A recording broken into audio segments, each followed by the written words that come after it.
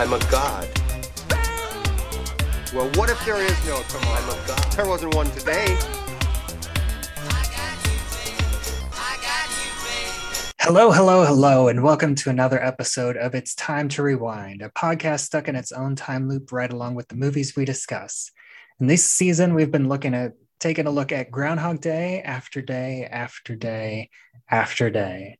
I'm your host, Bubba Weed from Flights, Tights, and Movie Nights, and in this episode, we're doing a recap of this season. It's been so fun. I didn't want it to end just yet. Also, I've been taking notes like a crazy person on a big spreadsheet, but I'm not just going to sit here and spew facts on the air.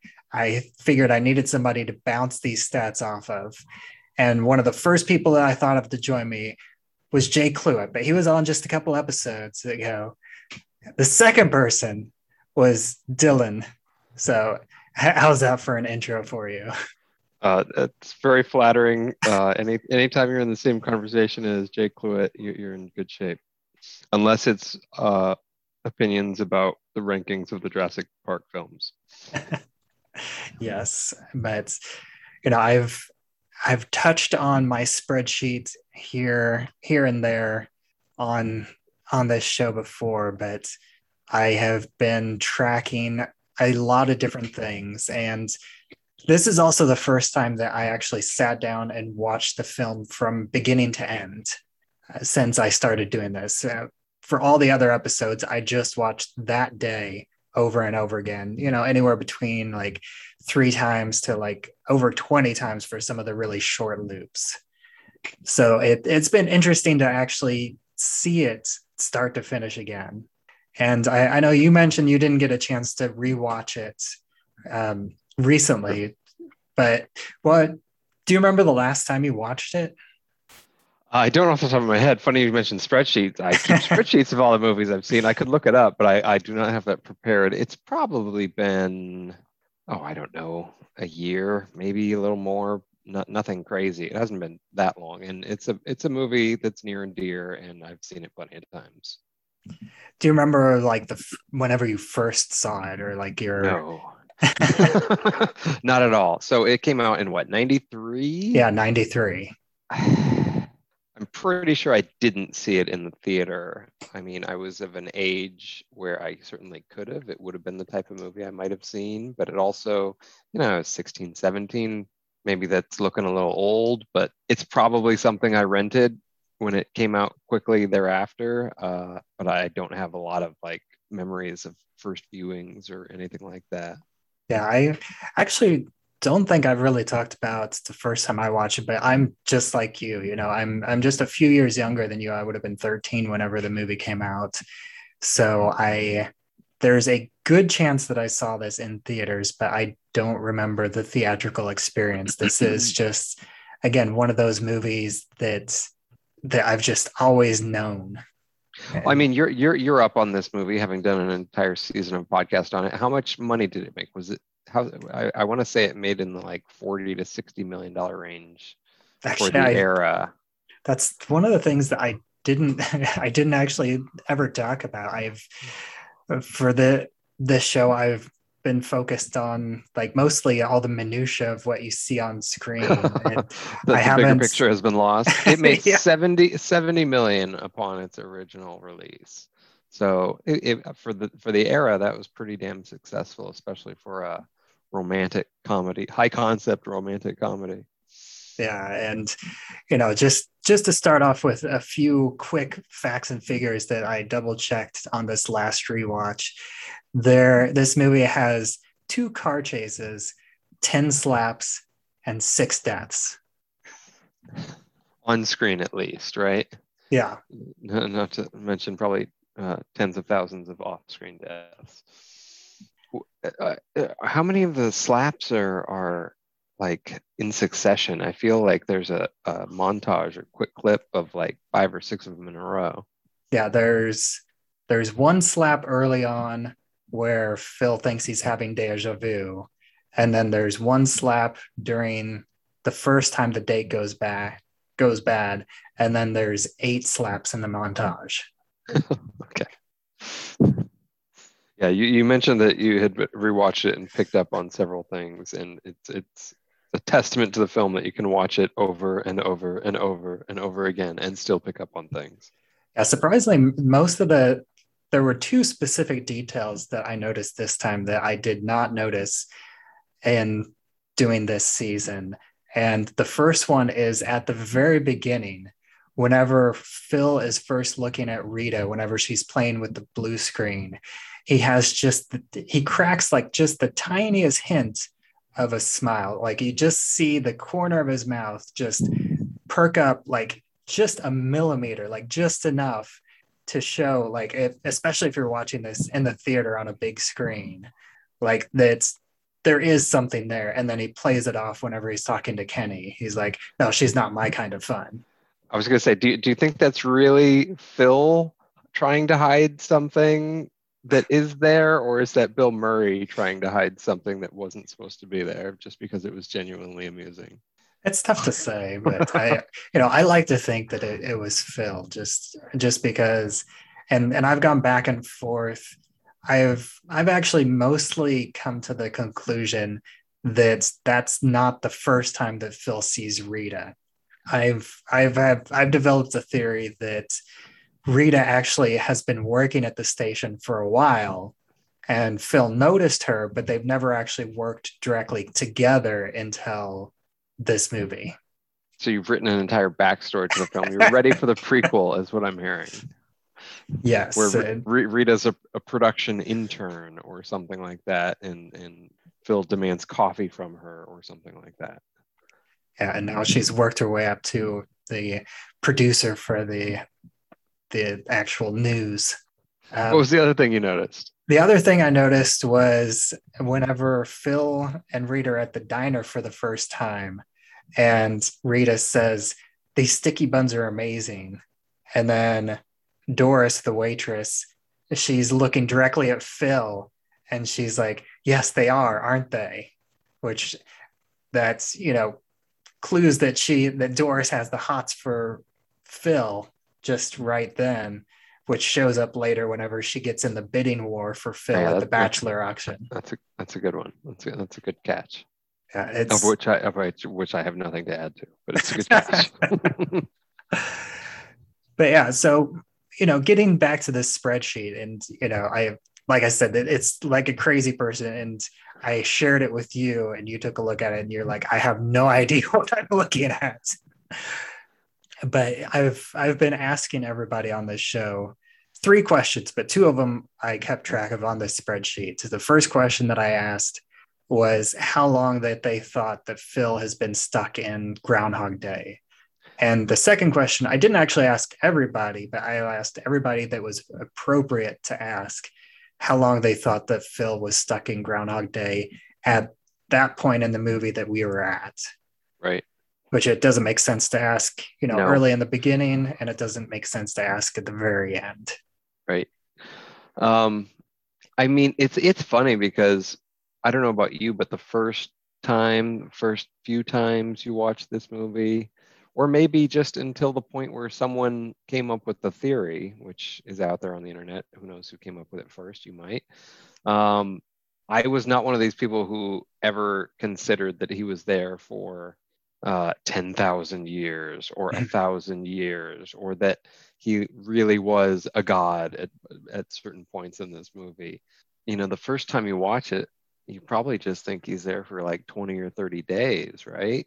Maybe a couple months. You don't really put into the thought that, oh wow, how long did it actually take him to master the piano, to master ice sculpting, to master all of these things, to master the synchronization of a day, and how many attempts did it take to get it just right? To make it, it's one thing to make it an hour through the day, but he has to make it 16 hours through a day basically for it to be the perfect day. I think there's basically 3 main days that Phil would have had to have prepared ahead of time in order to try and make perfect. The first one is early on. It's on day 6. And that's the armored car robbery in Haiti 2. Say the bank heist, right? Yeah. Yeah. So it would have taken a lot longer than 6 days to have come up with that. Right. I mean, he's got it down to the minute or to the second, a gust of wind, 5, 6, 7, et cetera, et cetera. So, but when you're watching it for the first time, you're not imagining, oh wow, it took this guy months to prepare just for this one day. Now, I guess so. A couple things. One, I don't know how long it is. Let's go with I don't think I like the 10,000 years or 1,000 years. I don't think it would really take that long to do these things. But my counter to that, before I give kind of a final answer, is it could be intercutting a lot of this stuff. You know, they play a lot of the movie out for like sketches, right?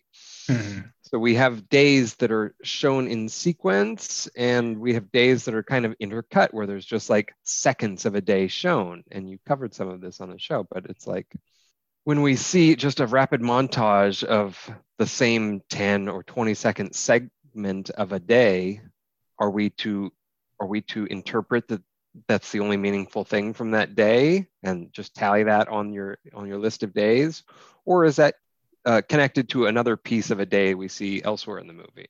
That makes sense. That's actually something that I haven't really thought of or discussed on this show.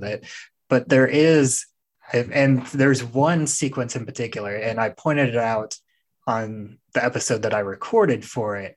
But during the piano training montage, you see him slowly getting better at piano, and then right smack dab in the middle of that, he's mastered an ice sculpture, and that just comes out of nowhere. And that's like on my spreadsheet, that's where I gave up.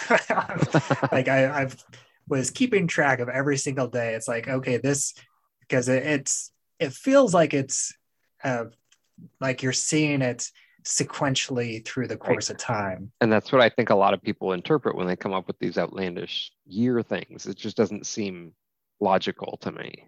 Yeah, but I like that one, just that's the one thing that just completely throws me off, because you see him start learning piano, and then you see him have already mastered ice sculpture, and then you see him a little bit better at piano. Yeah. So short story long, I don't know, 100 years, 20 years, something in that range, in the years, but not the crazy amount of years. That would be my guess. Yeah. So for everybody that I've talked to, the shortest length of time was Heather, who guessed like 10 to 12 months. Yeah, that seems a little too low. It seems a lot too low. Yeah, and then the longest ones are Sean and Jay, who both said, 10,000 years or thousands of years. Right. Which Sean is more on the Buddhist side of like the reincarnation, is like, you're reincarnated over the course of 10,000 years in order to reach nirvana. It's certainly an intriguing thought point, but and I think it's funny because on the other side, Jay's his thousands of years is like, he feels like at that point he must have been driven totally insane and come back around again, right? And at that point he has, like, in Jay's point of view, which people listening to this have just heard it a couple episodes ago, but he liked to think that, Phil was at a point where he was no longer able to function in society after living through this day over and over and knowing exactly how the day was going to go. He could no longer function not knowing that the day is going to repeat and experiencing new things again. It just gets too fantastical for me to think of it in terms of thousands, any kind of thousands. Yeah. When I mean, the whole film is a high concept gimmick, and it's a fun one. But when you get into, I don't know, it's part of the appeal for a lot of people, I imagine, is the whole philosophical element of it. I just don't feel like that was ever the intention of the creators. It was more, okay, this guy's stuck in the day, and here are these wacky things we can subject him to, and it's growing towards an end point based on his spiritual and emotional growth, but just it's all fan service or fan theories that are fueling this thousands of year Buddhist stuff. And if I had any kind of inkling that that's what the creators were looking for, I might be more on board with it, but I don't. As I've been going through like the days, I think the first 5 days are the first 5 days in sequence. Yeah, for sure. And then the first big jump is that armor card robbery. And I think that on my spreadsheet, I gave that 150 days. And that's not just for the armored car robbery, because I think that's about 100 days just to get to the idea of the armored car robbery. And then like 50 days for the actual planning. Yeah, I can get on board with that. And then I generally give each day, anywhere between 5 to 10 days in fill time. And then the next big jump, I think, or not a huge jump, but whenever he starts getting slapped, whenever the Rita date goes south. And I have that at about 215 days.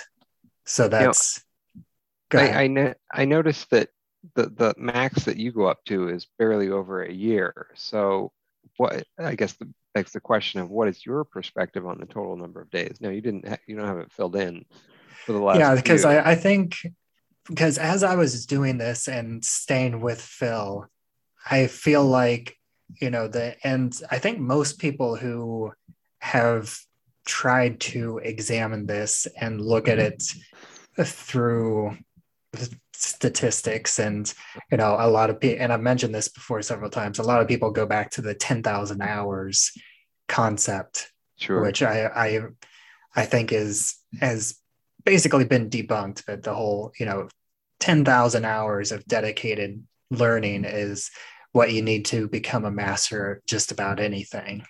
And right.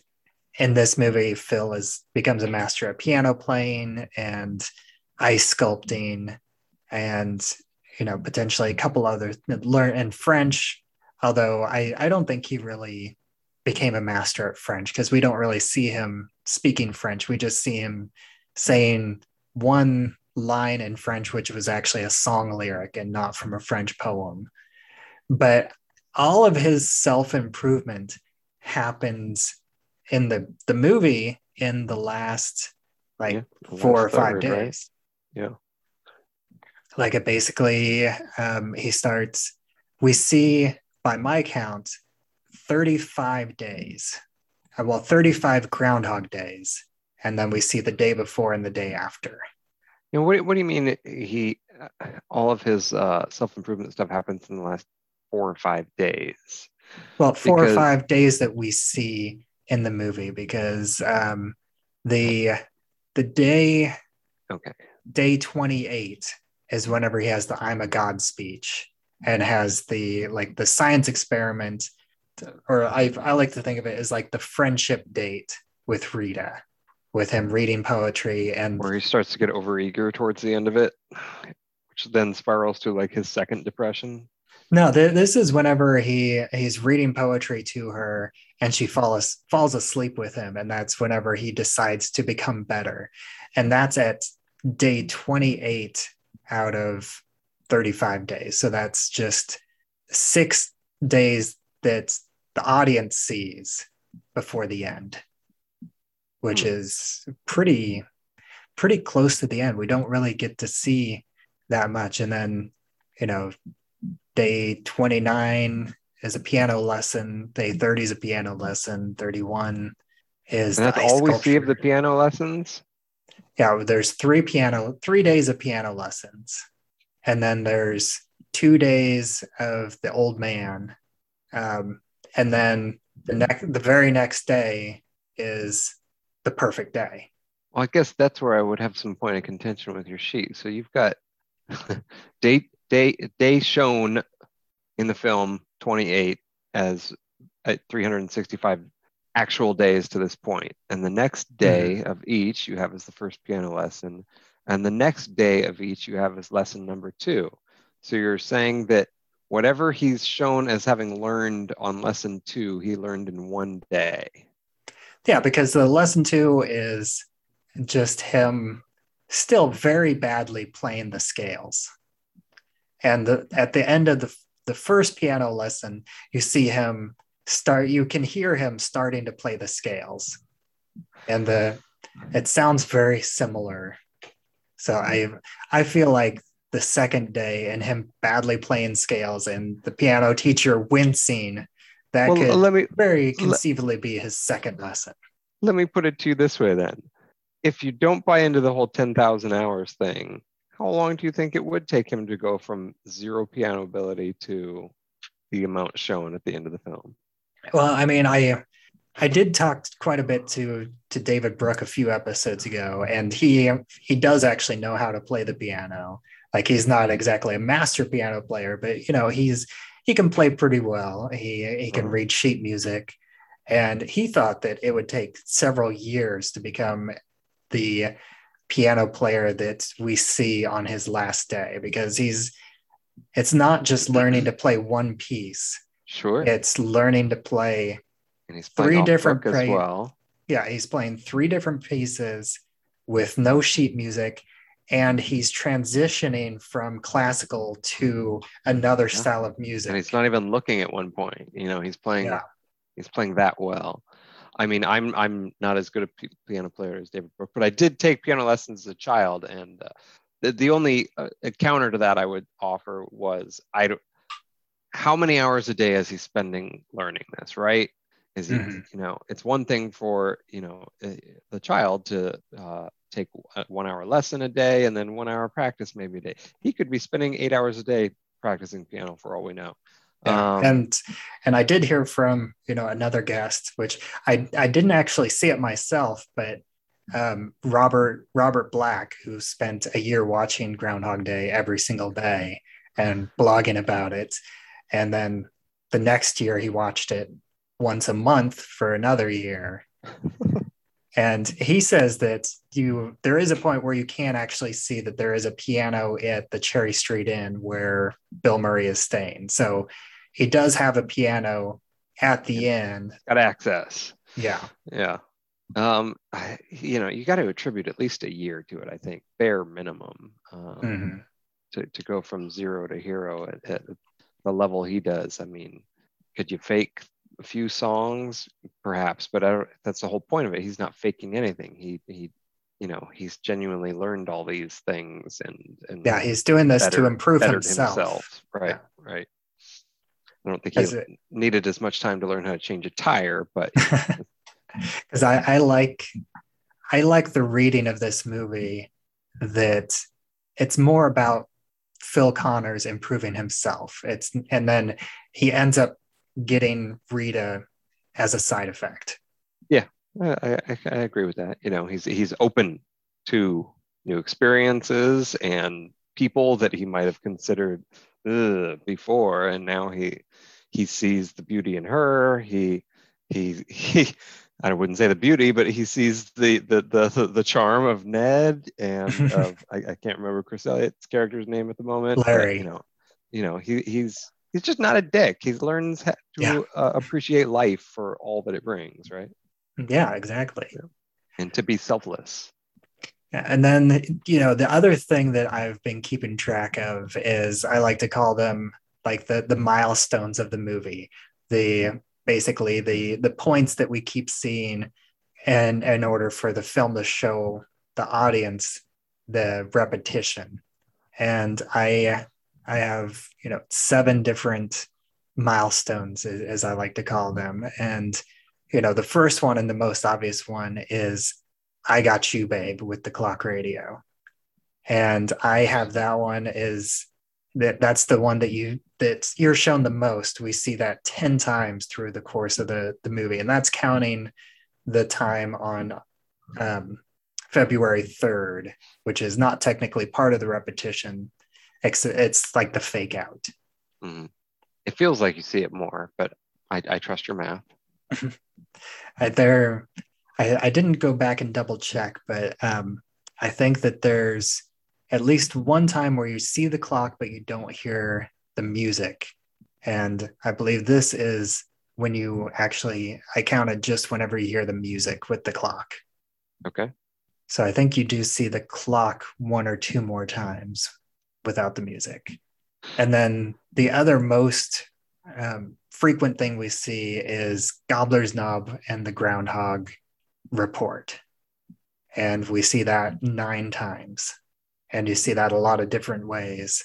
Although I actually noticed again this time that it was something that caught me the day after his Heidi 2 viewing, where he's dressed as Bronco. I noticed that, he says, "Does Phil feel lucky?" And I thought that was like a callback to him wearing like a Clint Eastwood outfit. But I did notice that he actually says, "Does Phil feel lucky?" in the very first Groundhog Day report. Oh yeah. So no, I really appreciate your top 7 here. It's taking me back, and I'm at the same time I'm questioning but also trusting. I'm like, really? They only showed this? Okay, well, I guess that's right. Yeah. And then the next one is the homeless man, which we see him 7 different times, including the 2 times where he dies at the end of the day, which most people feel like Phil tried to save the man a lot more than just twice. Of course, yes. Because it's one of those things, and I've talked about this too, but the fact that this film is very efficient and it uses a lot of shorthand in order to make the viewer's mind fill in the gaps a lot more. So in your mind, you're like, every day that they hint at, your mind fills in a lot more of Phil's day that we don't actually see. Well, this is why people came up with the whole 10,000 years, right? Because we might only see the homeless man dying a couple times, but it's you take your context clues that he's tried to save him dozens, if not hundreds of times, right? Yeah.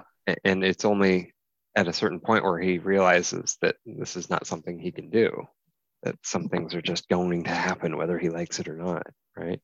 Yeah, and exactly. I think it does that with a lot of things. I mean, we talked about the piano lessons. You've got to take context clues. That's a big thing about this movie, right?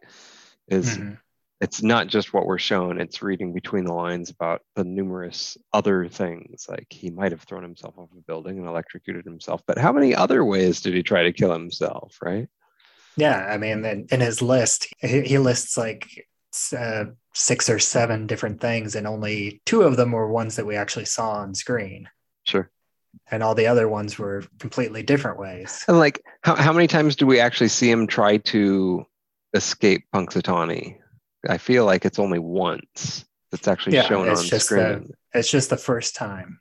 But you feel like that's something he might have tried. Yeah.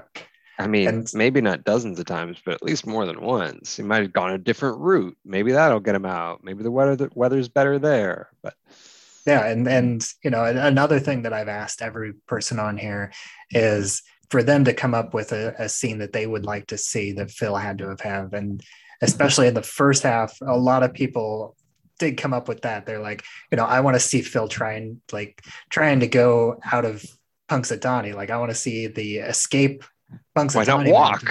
Yeah. Right?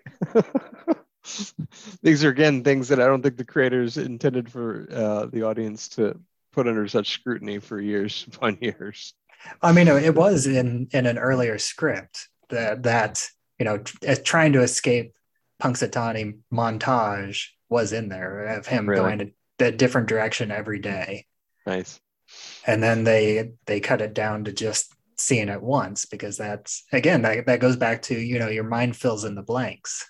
And you get a 3-hour, 4-hour film if you show all these things, right? Yeah. You show the audience, okay, he tried this and he says he can't get out, so that's enough.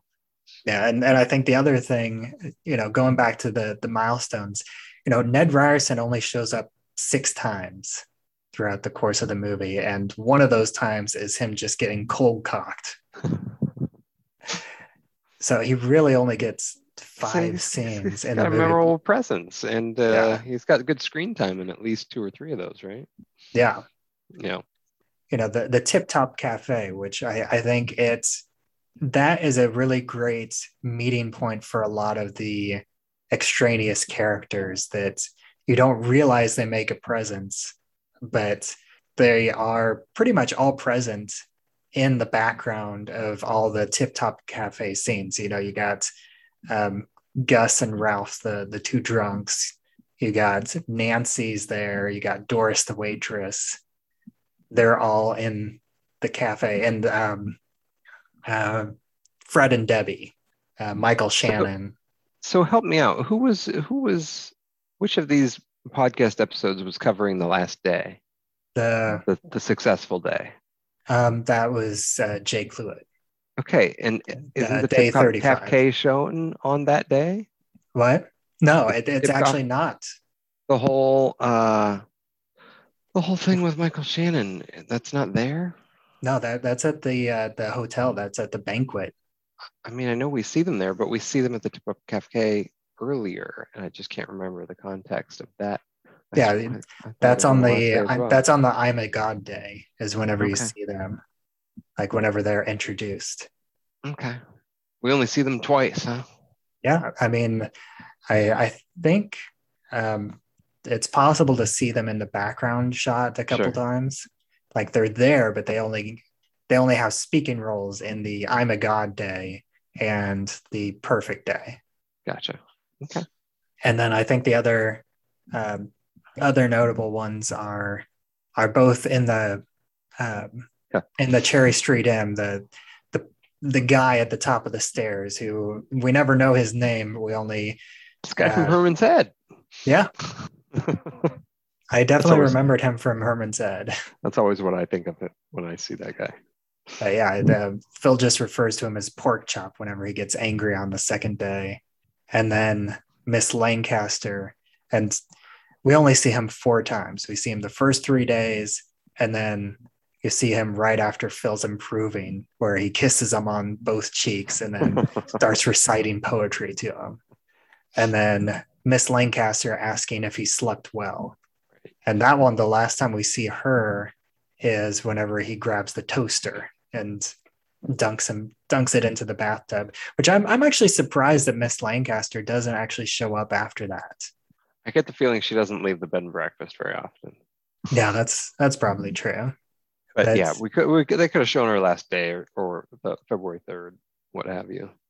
going back to, I guess, the other statistics, I mentioned the shortest and the longest that everybody said. And I would say the average is between 3 to 10 years is what most people said that Phil was stuck in the time loop. And as far as like the running total, most people were pretty well in line with mine, because I think that up until he starts to better himself, it feels like just months to up to about a year until he starts taking the time to actually learn things and do things to better himself with the studying and the piano lesson and the ice sculpting. So did you give me your answer? Is that your what's your total tally? Well, I think he hits a year right right about whenever he's trying to better himself. With the end of the I'm a God day is right at a year, and I think that he spends, I would say, I like one of the interviews, and I haven't gone to re look it up again, but with either the writer or the director, they said that he felt like he spent a lifetime in Punxsutawney, and I like that it took him basically one entire lifetime of February 2nds to make himself a better person, and so he can restart the rest of his actual lifetime. So I would say, like, anywhere between 50 to 60 years, like An adult lifetime. Yeah. I could get on board with that. I like that interpretation of it. It's a long time for sure, but it's not into the fantastical like I was mentioning it. But yeah, certainly enough time to master numerous trades and learn many life lessons and synchronize days and kill yourself numerous ways. Because like I wonder how many days did he kill himself before noon that we don't even see?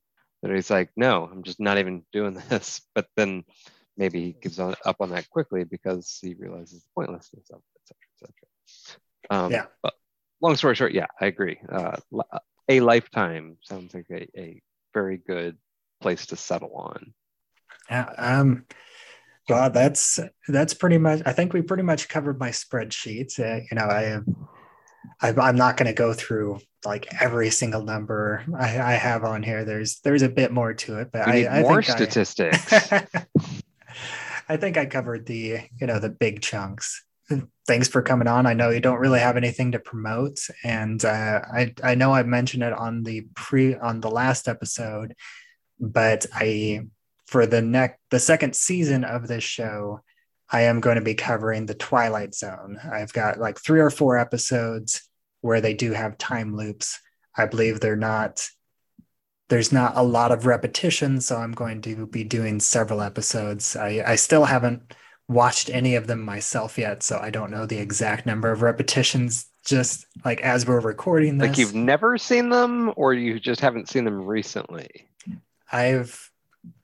I don't remember ever seeing the time loops in the classic Twilight Zone. I did watch there is one that's like kind of time loop adjacent. Well, I have to ask, given what you just said, and given the plethora of movies and probably TV shows at this point that have embraced time loops, what made you choose Twilight Zone? Because that, as far as I can tell, that's the first instance of a time loop presented in TV or film. Okay. It's possible that one happened before that, but not that I've been able to find yet in my 20 minutes of internet research that I've spent on this so far. Were there any notable films that came out before Groundhog Day that featured time loops? Not so much notable. Groundhog Day was the first major one released in the US. There was a short film that also became a feature-length film, I believe a TV film, and it became a feature-length film on TV in '93 as well. But it was a short film a couple years before that. It was like I think 12:59, and they actually tried to sue Groundhog Day because they thought that they had copied their idea. But also a few years before that, there was an anime that has some elements of a time loop. I believe the Girl Who Leapt Through Time. It's not actually called that, but I think that's the most popular version because they remade it as an anime a few years ago. And it was a relatively popular anime. So some people might have heard that version, but it was like under a different title and it was live action and only in Japan. Right. Okay. Interesting stuff. Well, there's certainly a lot that came after, right? Oh yeah. So much stuff. And I've still I've seen a lot, but there's still a ton that I haven't seen. And this isn't so much like what I've done with the superhero movies where whenever I started my superhero movie site, I watched 100 movies that first year. And this one, I'm taking my Watching time. one movie 100 times. Exactly. Well, so when you get to Palm Springs, let me know. Yeah, I know a lot of people have mentioned that, so I'm definitely going to be getting to that sooner rather than later. But I didn't think this was going to be as long as an episode as it ended up being, but that's happened quite a few different times, and I am perfectly okay with that. Likewise. But thanks for joining me, and I know you don't really have anything to promote, but do you have any parting words? You off to see the groundhog later? Yeah, and as always, I am Bubbleweed, and you can find me at flightstights@movienights.com. You can find this show, It's Time to Rewind, on anchor.fm and anywhere else you can listen to podcasts. Be sure to subscribe so that way whenever the second season does start up, you will be notified of new episodes and you can start listening to them. as they come out. I will also be having an episode of Filmwise, which is my older podcast where I discuss two films, one film that's brand new to me and the other film which is brand new to my guest and is also a superhero or comic book film, since I'm deep into superhero and comic book films. And that episode will be with Justin Goff from the Rambling Ramblers podcast, and we will be covering The Mist, which I've never seen before, and Spawn, which he's never seen before.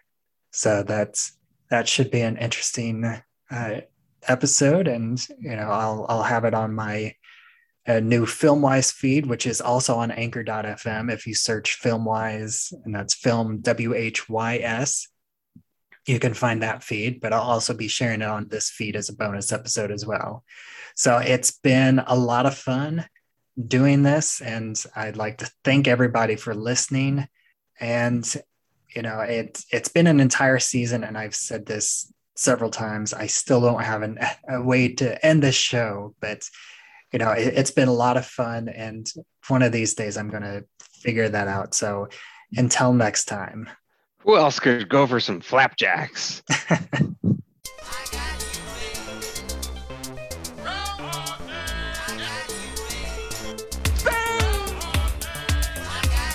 I'm a god. Well, what if there is no tomorrow? I'm a god. There wasn't one today.